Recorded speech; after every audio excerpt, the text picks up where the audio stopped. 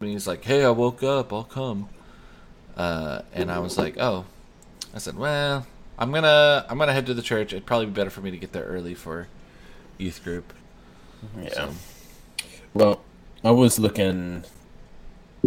So a lot of times with a forehand, you try to come through this way so that your hand is kind of flat. mm-hmm. This guy was talking about stacking your fingers and using your hand this way, keeping your wrist perpendicular to the disc. That helps you get more stability as well as more snap as opposed to keeping it flat, keeping your hand flat and level with the disc coming through like this. But yeah, and see, that's what makes me even more mad is because I don't do that. I do. I wish I had a disc. But anyway, yeah. So, Dude, and I use a lot of wrist. I don't think it's connecting. I don't think my throw with my wrist is connecting when I do it. So, Probably mental as well, huh? yeah, probably. I don't know. I just am bad. I'm just bad.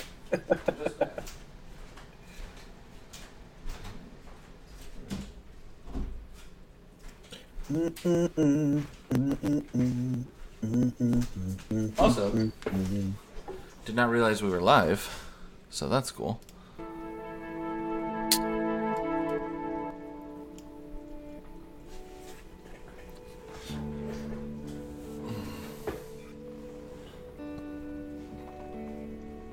This is peaceful. Welcome It's peaceful. to Behind the Beards, an interactive podcast journey where we will take you from loving us to hating us in one single episode. Oh, yeah. I feel like I'm in a... Join Josh Fowler, the preaching minister at Baton Rouge, Aaron Partlow, the youth minister at the Pine Tree Church of Christ, as they explore deep and intriguing topics and Such all the habits. things you need to know. Little ASMR.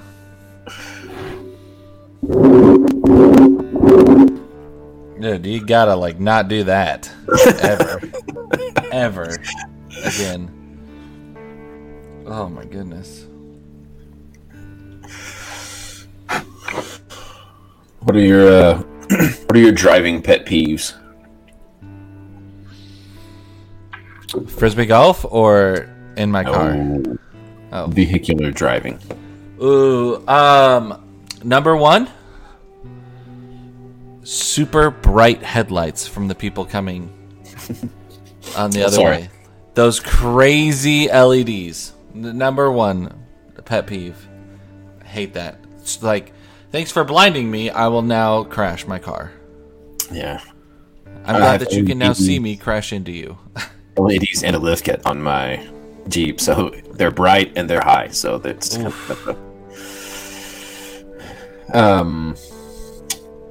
my number one pet peeve is somebody that doesn't keep a consistent speed on the highway. Oh yeah. You go to pass them, they speed up. You get in front of you and slow down, or that car that you pass like 14 times on a road trip. Keep your speed consistent.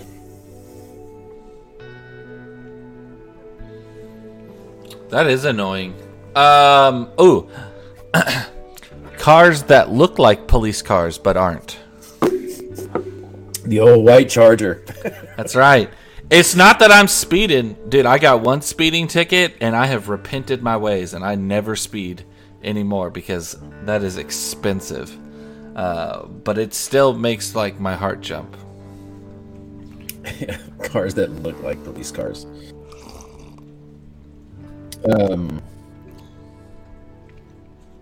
Slow drivers in the left lane. Josh is a speeder. This is too inconsistent, and the slow drivers in the left lane. Oh, I beat that. Semi trucks in the left lane ever. Semis need to have their own roadway system. They need to have a law that says you may never be in the left lane, ever. No reason for you to ever be over there. I don't care. So, this is on topic. We're out of time. I'm going to ask you, when do you merge? Right lane closed, 1 mile ahead. When do you merge? Last second possible. I got to get in front of everybody. No, I'm just kidding. I merge as soon as there's an opening. I merge. It doesn't matter if it's late or if it's early. Usually it's in front of a semi because they're awesome truck drivers and I love them, and they let like everybody in. They have all the grace and mercy. I love it. There's a good sermon there, but you think they do that on purpose? I think it's because they're in low gear and they don't want to shift up, so they're just going to go the same speed. The only proper way to merge is the zipper merge at the point of merging. It's the only proper way. Yeah. If you're getting over early, all you're doing is creating more traffic in the left lane. So you should use both lanes until the merge point and then zipper in and go. Everybody's life would be easier. It's true. So I do. I stay there. And it's not about getting in front of everybody. It's just about... Gotta be the change in the world you want to see. That's right. Be the change. Last thing, I love my wife to death, but anytime she grabs that handle, or anytime I'm gonna pull out and she goes, "Woo!" and like even though the car's like miles away, and it's like, come on, don't do that. They're stopping. Don't do that. Don't do that. Yeah, red lights. Yes, yeah. I know. I'm driving. You just woke up. Heather always puts a hand on the door panel. One on the door panel and one on the glove box. She's like, ooh. It's so funny. Ooh. Yeah, it is. Ooh. I don't know. It's crazy stuff. Heather is one of those that as soon as she sees right lane closed ahead, she's over. And she'll just wait. Like, ooh. Till we're all growing a beard. A man's face should never be bare. We just want some facial hair. We're anticipating, yeah, everyone's waiting for a beer. Well, Heather just sent me a text message and she said, see, it's not just me. So Lauren has given her some hope in the world. Wow, that's good. Well, hey, Lauren is my traveling princess, that's for sure. Oh, she's the pastor princess? Oh, always. Oh, always. Well, guys, this is Behind the Beards. Man, we're glad you're here. And we're glad you have decided to join us as we take a look behind the scenes and try to reveal the things that you need to know about what goes on in the hearts and minds of your ministry leaders. In case this is your first time here, I am Joshua Fowler, a preaching minister in Baton Rouge, Louisiana. Aaron Partlow is a youth minister in Longview, Texas. We're here to answer all the questions that you've ever had about the people that lead your churches. Yeah, maybe not, but hey, it sounded good. We'll do our best. I'm looking for the plug-in from my computer because it came unplugged, and it is not charging. What's going on, man? What's new in your world? Well, I woke up and yesterday was cold and it was beautiful and it was sunny and it was nice. Sam came home. He played outside. He's like, it's a beautiful day, Dad. I just got to play outside, which always makes you feel good as a parent when your child chooses to play outside because it's a nice day. We had some good stick sword battles. We defeated the warriors of the trees. So they are no longer a problem. But then I woke up today, and now it's cold and overcast, and it's rainy. So, luckily, I have a lot of reading that I need to get done today. So I'm going to be, when we're wrapping up the podcast, I'm going to be moving into the kitchen to my wife's spot, which she always claims. And I'm going to put my feet up, and I'm going to crack my book, and I'm going to start chowing down on some literature. What's the book? That's a good question. That's a good question. You haven't decided on the book yet? I do. It's in my backpack. I just got it yesterday from our preaching minister, Jody Garner, and but I don't remember the title of it off the top of my head. Oh, I see. Well, very good. It's cool, man. We got news, I guess. We can go ahead and share. It's kind of all official now, but we're going to be making a move to Longview here in about a month. Hey-o. Kind of exciting. That's exciting. We've kind of been in this place of transition, but kids are kind of up that area. Heather's family is that area. Let's not go Christmas here. Wrong holiday. Closer to my family and everything, and we're going to be the new family connections minister right there in your hometown, home church. So we're really excited about that. It's kind of one of those things. It's really hard.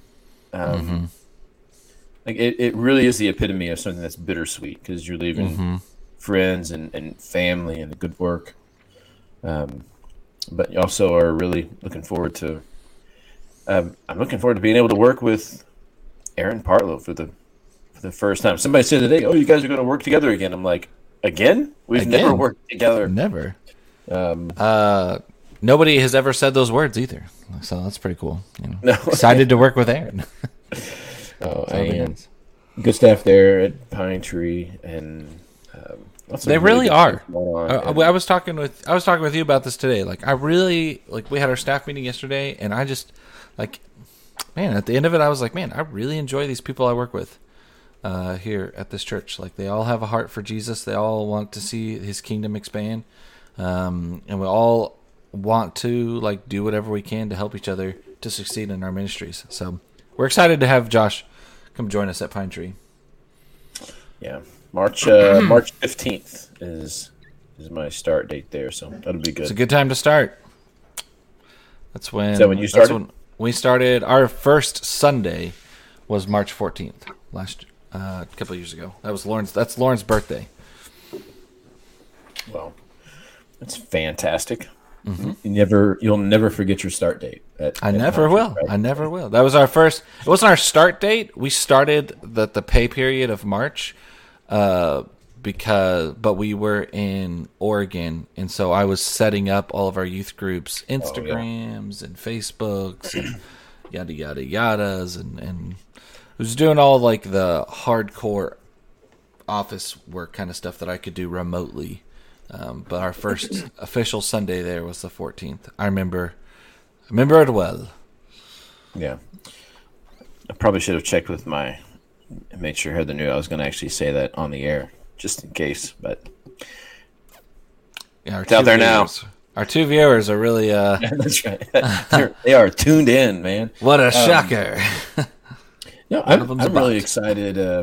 I'll be like I said, the family connections minister, and one of the things that really is exciting for me is working with a church and a leadership that recognizes the need for the kind of resources that our families are in need of, and also is willing to put some financial resources behind that to really emphasize the importance of our marriages, our families, our kids, as well as the role that our small groups may play in kind of keeping an eye on the things that are going on in our homes.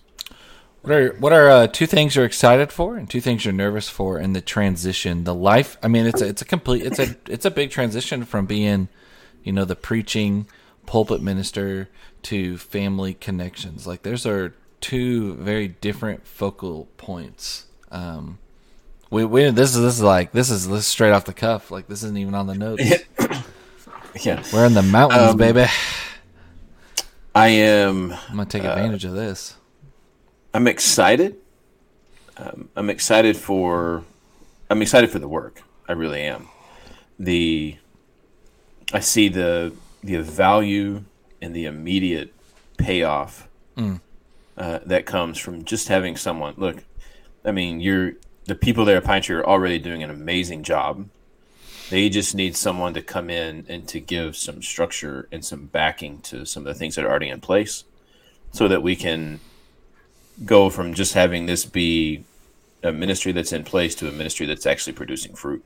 Because they're already working, they're already doing some things, and having someone come in to just be that resource that says, let me pour gasoline on this fire so we can really make it move forward.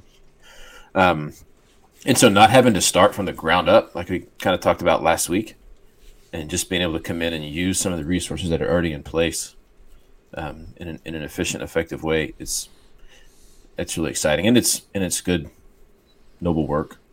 I'm excited about working with a staff. I've never worked with a staff of people. In Kansas, we had a preacher, but it was just kind of the preacher and me, and my work was really somewhere else, and we didn't have a really close working relationship because the jobs we were doing were just far apart. Right.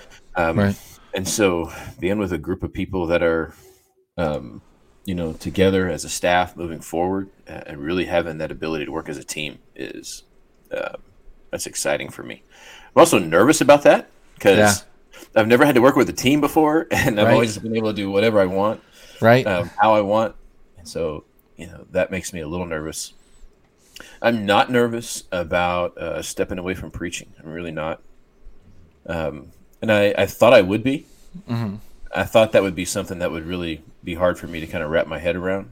Yeah. But seeing how God has worked, in our family over the last 7, 8, 9 years, and how perfectly it folds into what the elders at Pine Tree have asked for, it just gives me a real sense of peace there of knowing.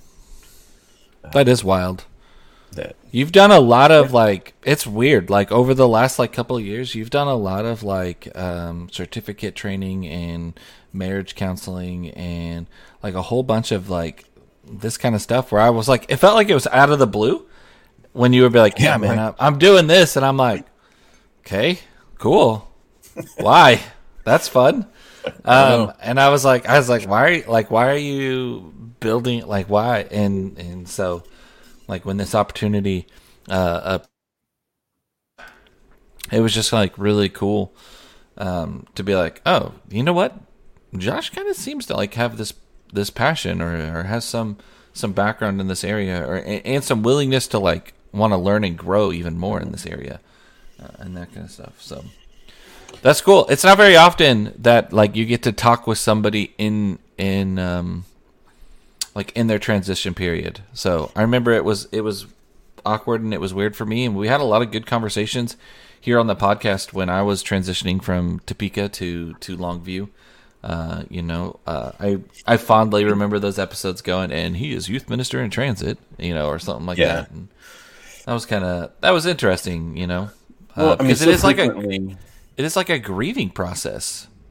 It's weird. It's a weird feeling.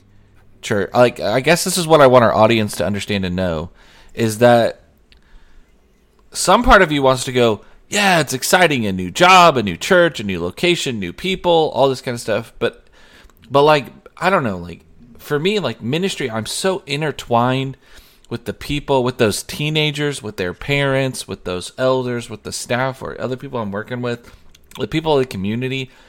It becomes so much of your home. Mm-hmm. That there's there's a part of you that's really excited, but there's a part of you that's really sad, and it's hard sometimes to really wrestle with that and the proper response and the proper emotions, because you don't want to burn bridges you're leaving, and whether that's anger or whether that's just being rude and being yo, I'm out, so it don't matter, kind of a thing. Well, and so often our transitions come because either the minister or the church has decided you're just not really effective anymore. Yeah. And so it's not it's a difficult transition because of that. And so to begin a place where it's not that way, we're just looking and saying, look, I really think what God called us to do here has been done. Mm-hmm. And I think he set something else in front of us that he's prepared us for. Mm-hmm. And it's just time for the next step, both for the church and for us. And I think when you can do that, unfortunately, it's kind of rare because either the minister overstays their welcome or the church kind of just decides we don't want to go through that process. Right. So you end up just sticking it out until the bitter end, and it is kind of a bitter end. Mm-hmm. So to be in a place where you can really move forward with some really deep and true feelings about the church you're leaving as well as the church you're going to, Well, I don't ever think there's like, I don't ever personally, and we might disagree. I don't know. I don't ever think that every scenario is super cookie cutter. No, you're right. And things like that. So I think like every scenario is different. And for me personally, I think this is where like we do ourselves injustice in the church a lot of times, in like corporate church and like how we work and how we hire ministers, how we let ministers go and all that kind of like good stuff, or fire ministers, I'll say it. Like we tend to like try to cookie cutter everything.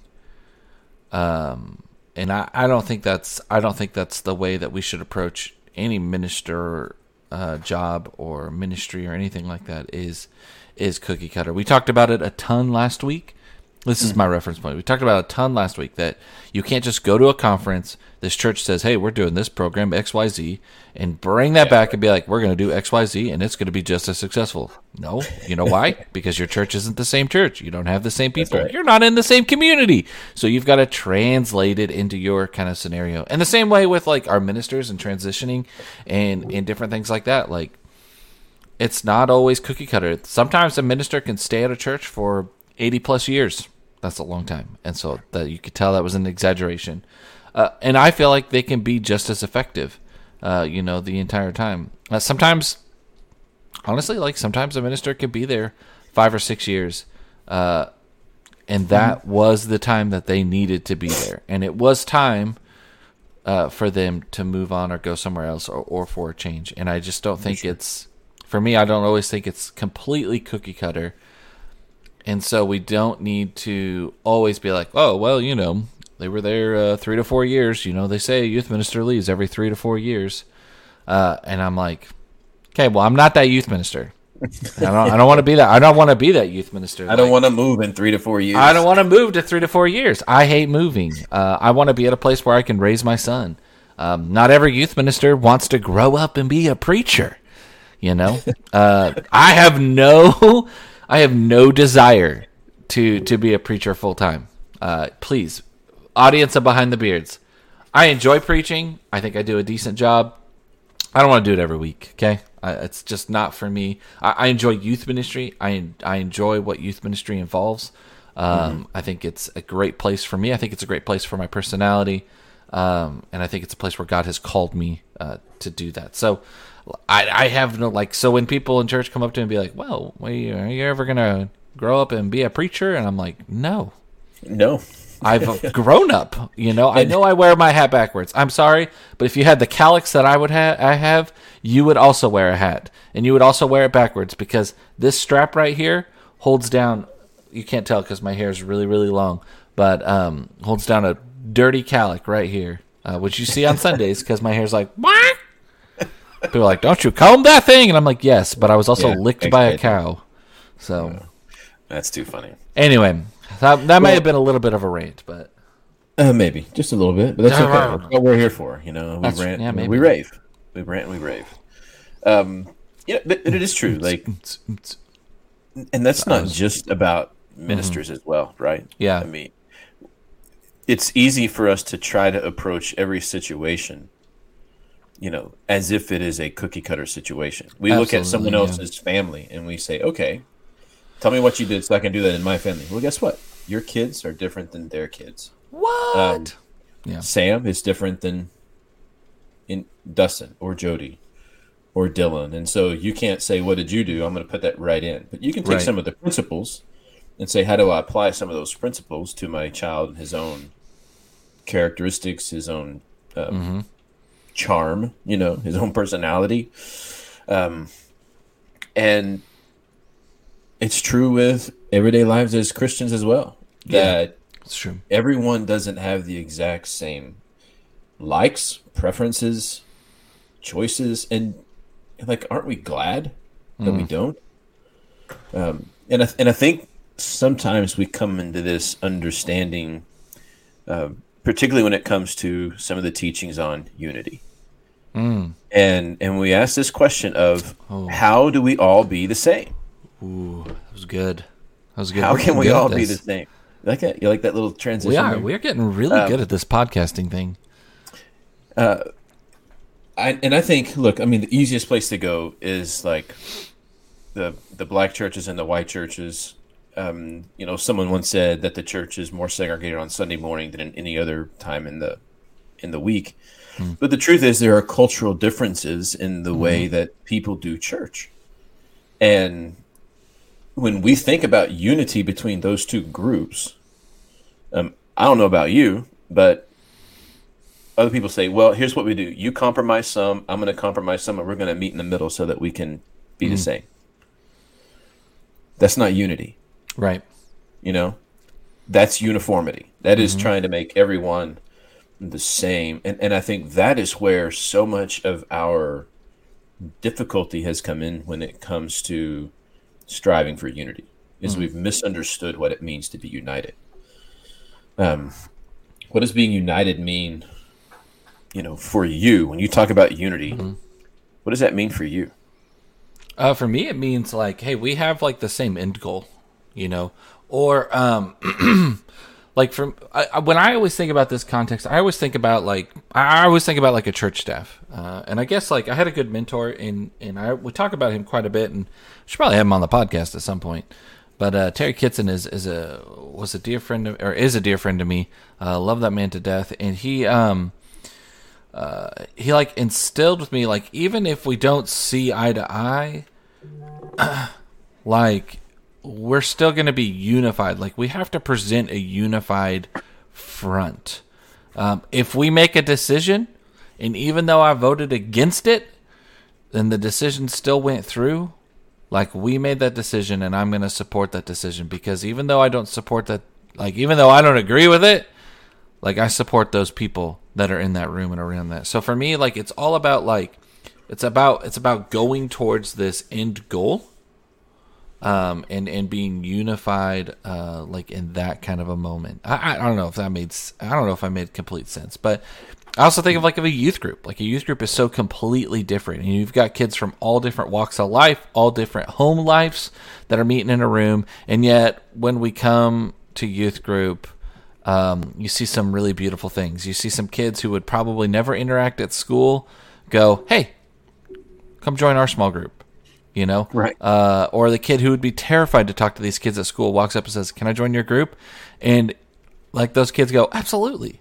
I saw that Sunday night. We did like small groups with our youth group, and and man, that's the stuff that hits me right here, like, in youth ministry. That's why I love youth ministry. When I see those teens succeed in making everybody feel comfortable and welcomed in the kingdom of God, that's what makes me super proud of our teenagers, and when they do that, and I have to love on them, and I go up and I tell them afterwards, I said, hey, I just want you to know I saw what you did and I appreciate it. And they're like, what'd I do? And I'm like, well, I guess you just know that and I don't tell them. When they do that, they're like, what did I do? I'm like, I'm not telling you. I just want you to know that I saw it and I appreciate it. And they're like, but they're unified. They're unified because their end goal is to learn more about Jesus and things like that. But they definitely not uniformed, Yeah, so I was talking with he's now one of our elders here at Goodwood. We've been friends for a long time. He spent 23 years in the prison ministry, and now he's come in and he's doing some work with inmates as they get out of the prison ministry and get out of the prison into regular life. That's crazy. And so he helps them transition. And we were talking about unity. This is probably a couple of years ago, and it's like unity means that it doesn't matter how different our upbringing is, how different our experience is. I mean, he's a black man. He's got almost 20 years on me. He's raised 6 boys, successful, faithful, black men in a culture that is really hard to raise young black men in that way. And so he's done so much, but his background is so different than mine. His family, his upbringing, his experience, and we can look at one another, and we can see all of those differences, and then we can we can embrace one another, and we can turn, and shoulder to shoulder we can walk forward on the same path, like you said, seeking the same goal. Right. And it doesn't mean that he has to be like me, and it doesn't mean that I have to be like him. In fact, we can learn from one another as we move forward together. And I think a lot of times when we think about unity, it means that we have to abandon our differences. When Paul says, be of like mind, that doesn't mean you have to think the same way. It just means you got to be on task with one another to be in that moment. So I think that's where we need to get to. And it's necessary for not just the culture and the community that we're in to be able to see that kind of vision and that kind of movement. But I think it is also crucial for our kids that are growing up in the church to see that this is the way the church works. Because when the people in the church, those people that have gone on before, are saying one thing and preaching one thing, but acting in their lives in a different way. Oh yeah. That becomes a big issue for the next generation that's coming up, because they're going to ask that question. Huge. Right? Huge. They're going to ask that question that says, okay, so mom and dad, you say church is really important to us, but every time Johnny has a conflict with church takes a back seat. Or anytime there is this conflict, it's something's not adding up.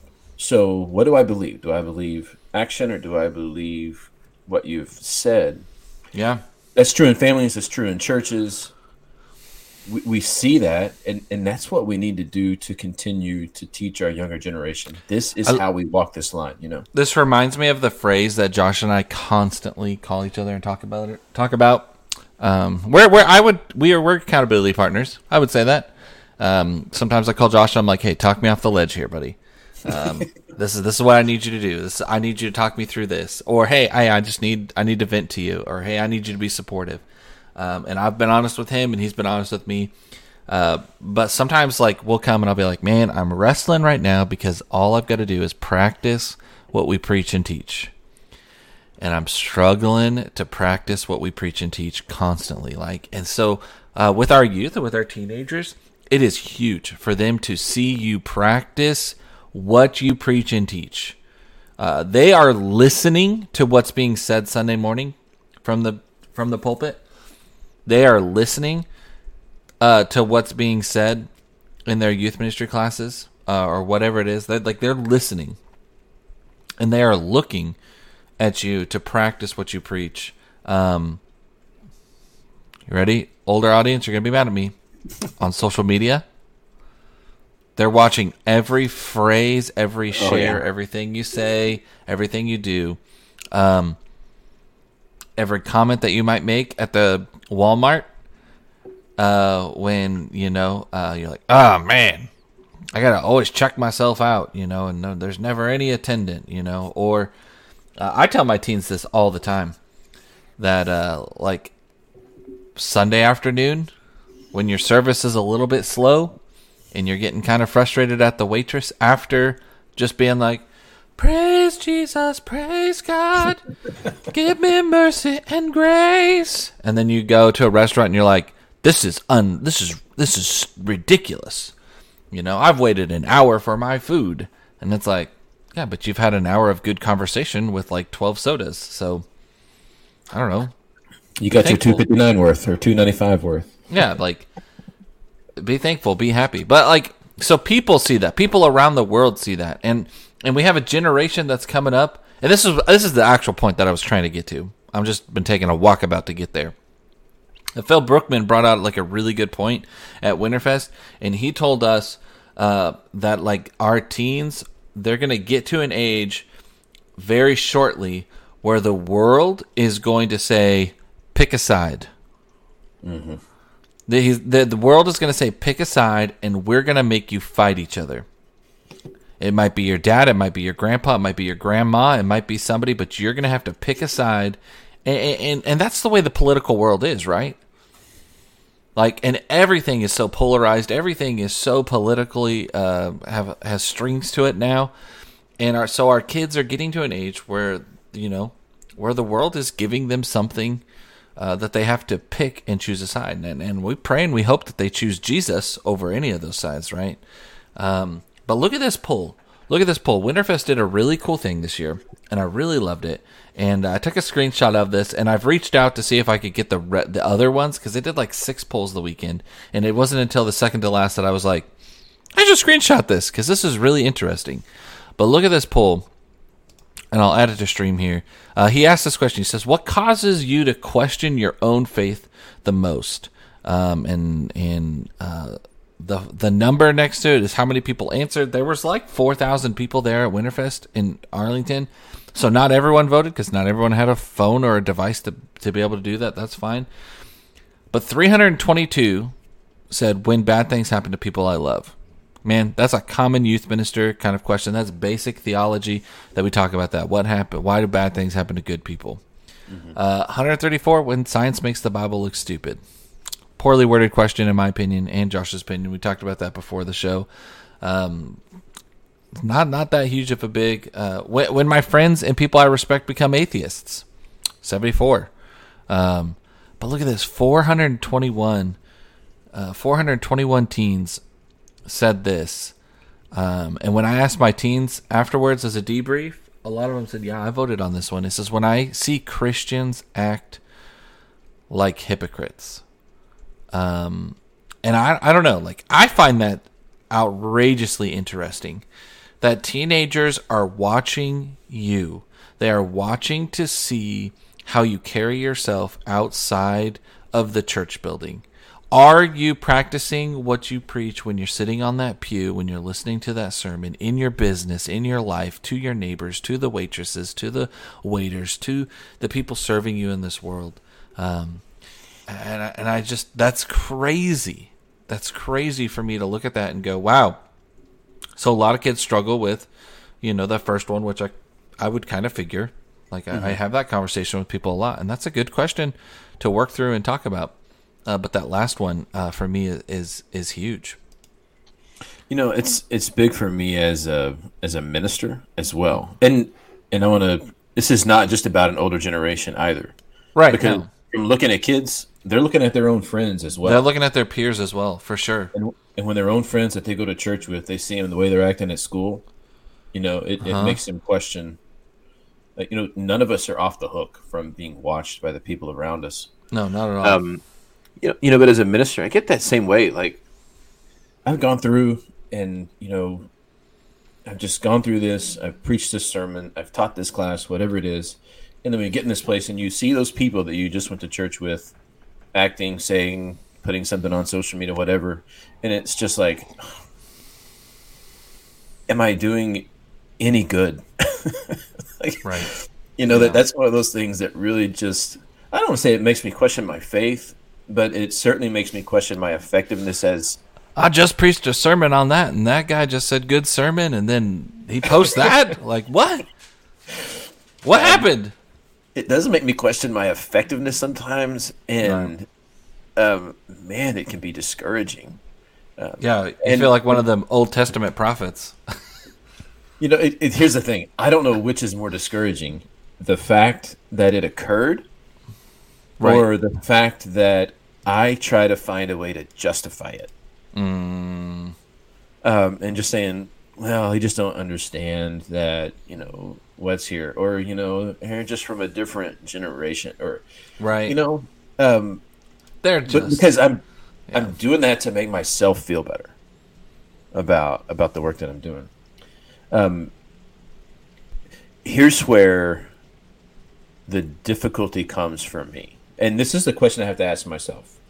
Is this person doing or saying something wrong, or doing or saying something that's just simply different from my experience, my desire, my belief, and my ideology? Right.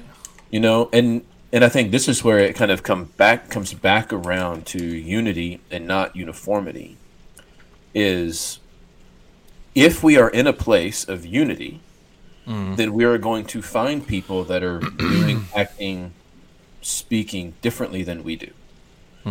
And then you have to have that real spirit of discernment that says, okay, that was out of left field. Is it out of left field because it's wrong, or is it out of left field just because it's different from me? And I think that's where this comes back into understanding what it means to be united. And we're not talking about. We have to discern the difference between sinful behavior, ungodly behavior, unchristian behavior. Yeah. And you hold a different view than I do. Yeah. And I think as even in our Christian circles, we have often conflated those two. Yeah. Absolutely. Whatever was coming next just like flew the coop. So, yeah. Maybe it's a good thing. Maybe I was not maybe it was to say it. This is true, like from the smallest of the things to the biggest things. There are I want to hammer that real quick. This goes just as far into like intergenerational ministry.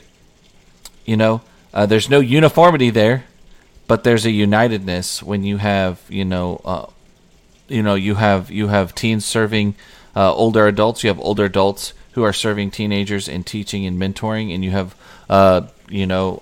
teenagers who are teaching your children's ed class with older adults and things like that. Like those are beautiful things where you don't see uniformity, but you see people united for the same cause, and that is just as important and as it being outside of the church building as well, and things like that. And that's my point that I would like to hammer home this week is this idea that like Jesus calls us to unity, but he doesn't call us to uniformity. And man, we can use that as a poor excuse to have some bad theology and be like, oh well, we're not united, or we're not uniformity in how we see that. But what that's really talking about is how God made us different and yet called us all to serve him. Right? Yeah. Like he made us different, but he all called us to submit to him. And so we all submit to Jesus, but we're all very differently made. Yeah, and if you want to take this from like it's going to be trivial to you. It's not going to be trivial to me. Right. Let's take football, for example. It's trivial. It is not trivial. Football has played I don't know why. I really don't know. It probably just happens because I was raised in West Texas, and football has been a part of my culture and upbringing from high school football, everything shut down for Friday nights. College football was important. My granddaddy was a Dallas Cowboys fan. God. And was always getting me all kinds of different stuff. And so we called him Dandy Don in honor of Dandy Don Meredith, the great Cowboys quarterback. So it's just always been a part, and it plays such a key part of my own life. Mm-hmm. I don't know if you guys know this or not, but it does not play that same role in Aaron's life. In fact, when I start talking about football, you might actually see Aaron's eyes gloss over just a little bit. I do wince in sermons when people are like, "in football," and I'm like, I don't know why. I don't. Let's do a disclaimer, and then we'll jump back to Josh. I enjoy watching football. I enjoy if you watch football at your house and you're into it and you invite me over, man, I will be a fan, and I enjoy watching it. It's not something that I will be like, oh Lord, the Chiefs game's on, I've got to watch it. But if somebody's like, hey, you want to come watch the Chiefs games? I'm like, yeah, let's do it. That's awesome. I'm excited. All right, back to Josh. Because you like being around people. I do. And you like participating in life with people. I do. If it means you have to endure a football game with them, you're going to go watch a football game with them. Because that's what they like to do. Because that's what it means to live for unity. Mm. I am not really a gamer. But, when we first started, out as friends, you were telling me about Dota. And I think we sat in the student center one time and we watched the International. I watched people streaming video games. That's right, man. Which I don't do. Esports, huge. And you know what I did? I went home and I watched some on my own. Why? So that when I came back the next day, you and I could have a conversation. And I was like, dude, They sold out Key Arena in Seattle for this thing. That's That's crazy. nuts. I learned a little bit about the game. Have I ever played it? No, I have not. But so that I could have some way of having a conversation with you, you start learning about those things. Those are trivial matters, right? Right. I mean, they really are. These are just slides, but it shows the way that we can be very, very different people. Mm-hmm. And I don't have to sacrifice my uniqueness for the sake of unity. And I don't have to ask anyone else to sacrifice that for the sake of unity either, because that's uniformity. And God is not after uniformity. If he wanted uniformity, he would have made us all the same. Yeah. Well, he would have taken away our free will. And Or he would never. Sorry, he would never have given us free will. Right. So you take that from one of these hobbies kind of things that we look at, and you begin to add the layers of importance of those different decisions. And it does begin to get complex when you get to the crucial matters of our faith, especially. But the truth is, we have to ask that question: how do we stand in our differences and then go shoulder to shoulder as we move forward together? And how do we overlook those things that make us unique?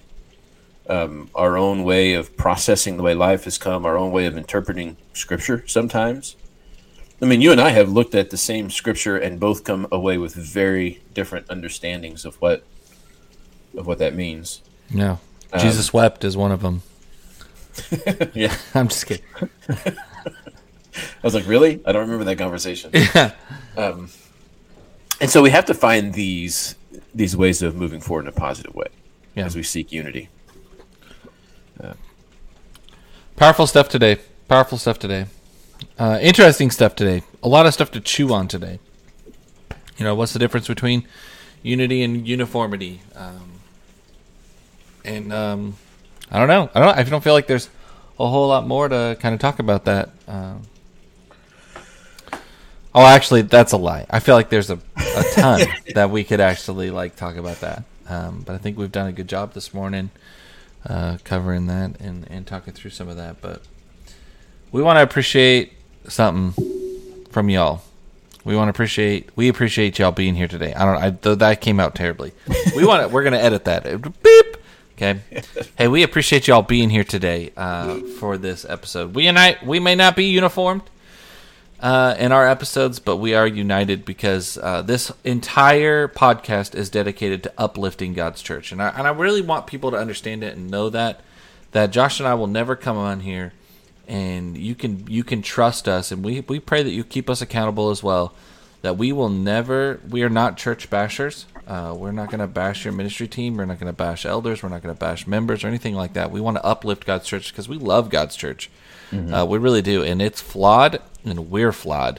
But Jesus is perfect, and we want to be like him. And so every time we come on this episode, we're trying to do good. We're trying to make us better and help everybody, including ourselves. There's a mirror right here that's pointed at me, so I can look more like Jesus. And so we want to remind you of Galatians 6:9. Do not grow weary in doing good. This world is messy. This life is messy. So allow yourself to be used by Jesus and do something good, not for your own name and not because you're going to get a promotion or not because somebody's going to say, hey, good job, Aaron. But do it in Jesus' name for him because of your love for him and because who he is. Do something good. Do something good. I'm Aaron. That's right. And that's Josh. And we'll see you next week on Behind the Beards. Behind the Beards. Till we're all growing a beard. A man's face should never be bare. We just want some facial hair. We're anticipating, yeah, everyone's waiting for a beard. Man, the pitter-patter of the rain is putting me to sleep. I know, it's really coming down. I don't know why I didn't know it was going to rain like this today. But it'll be good for reading. Definitely. And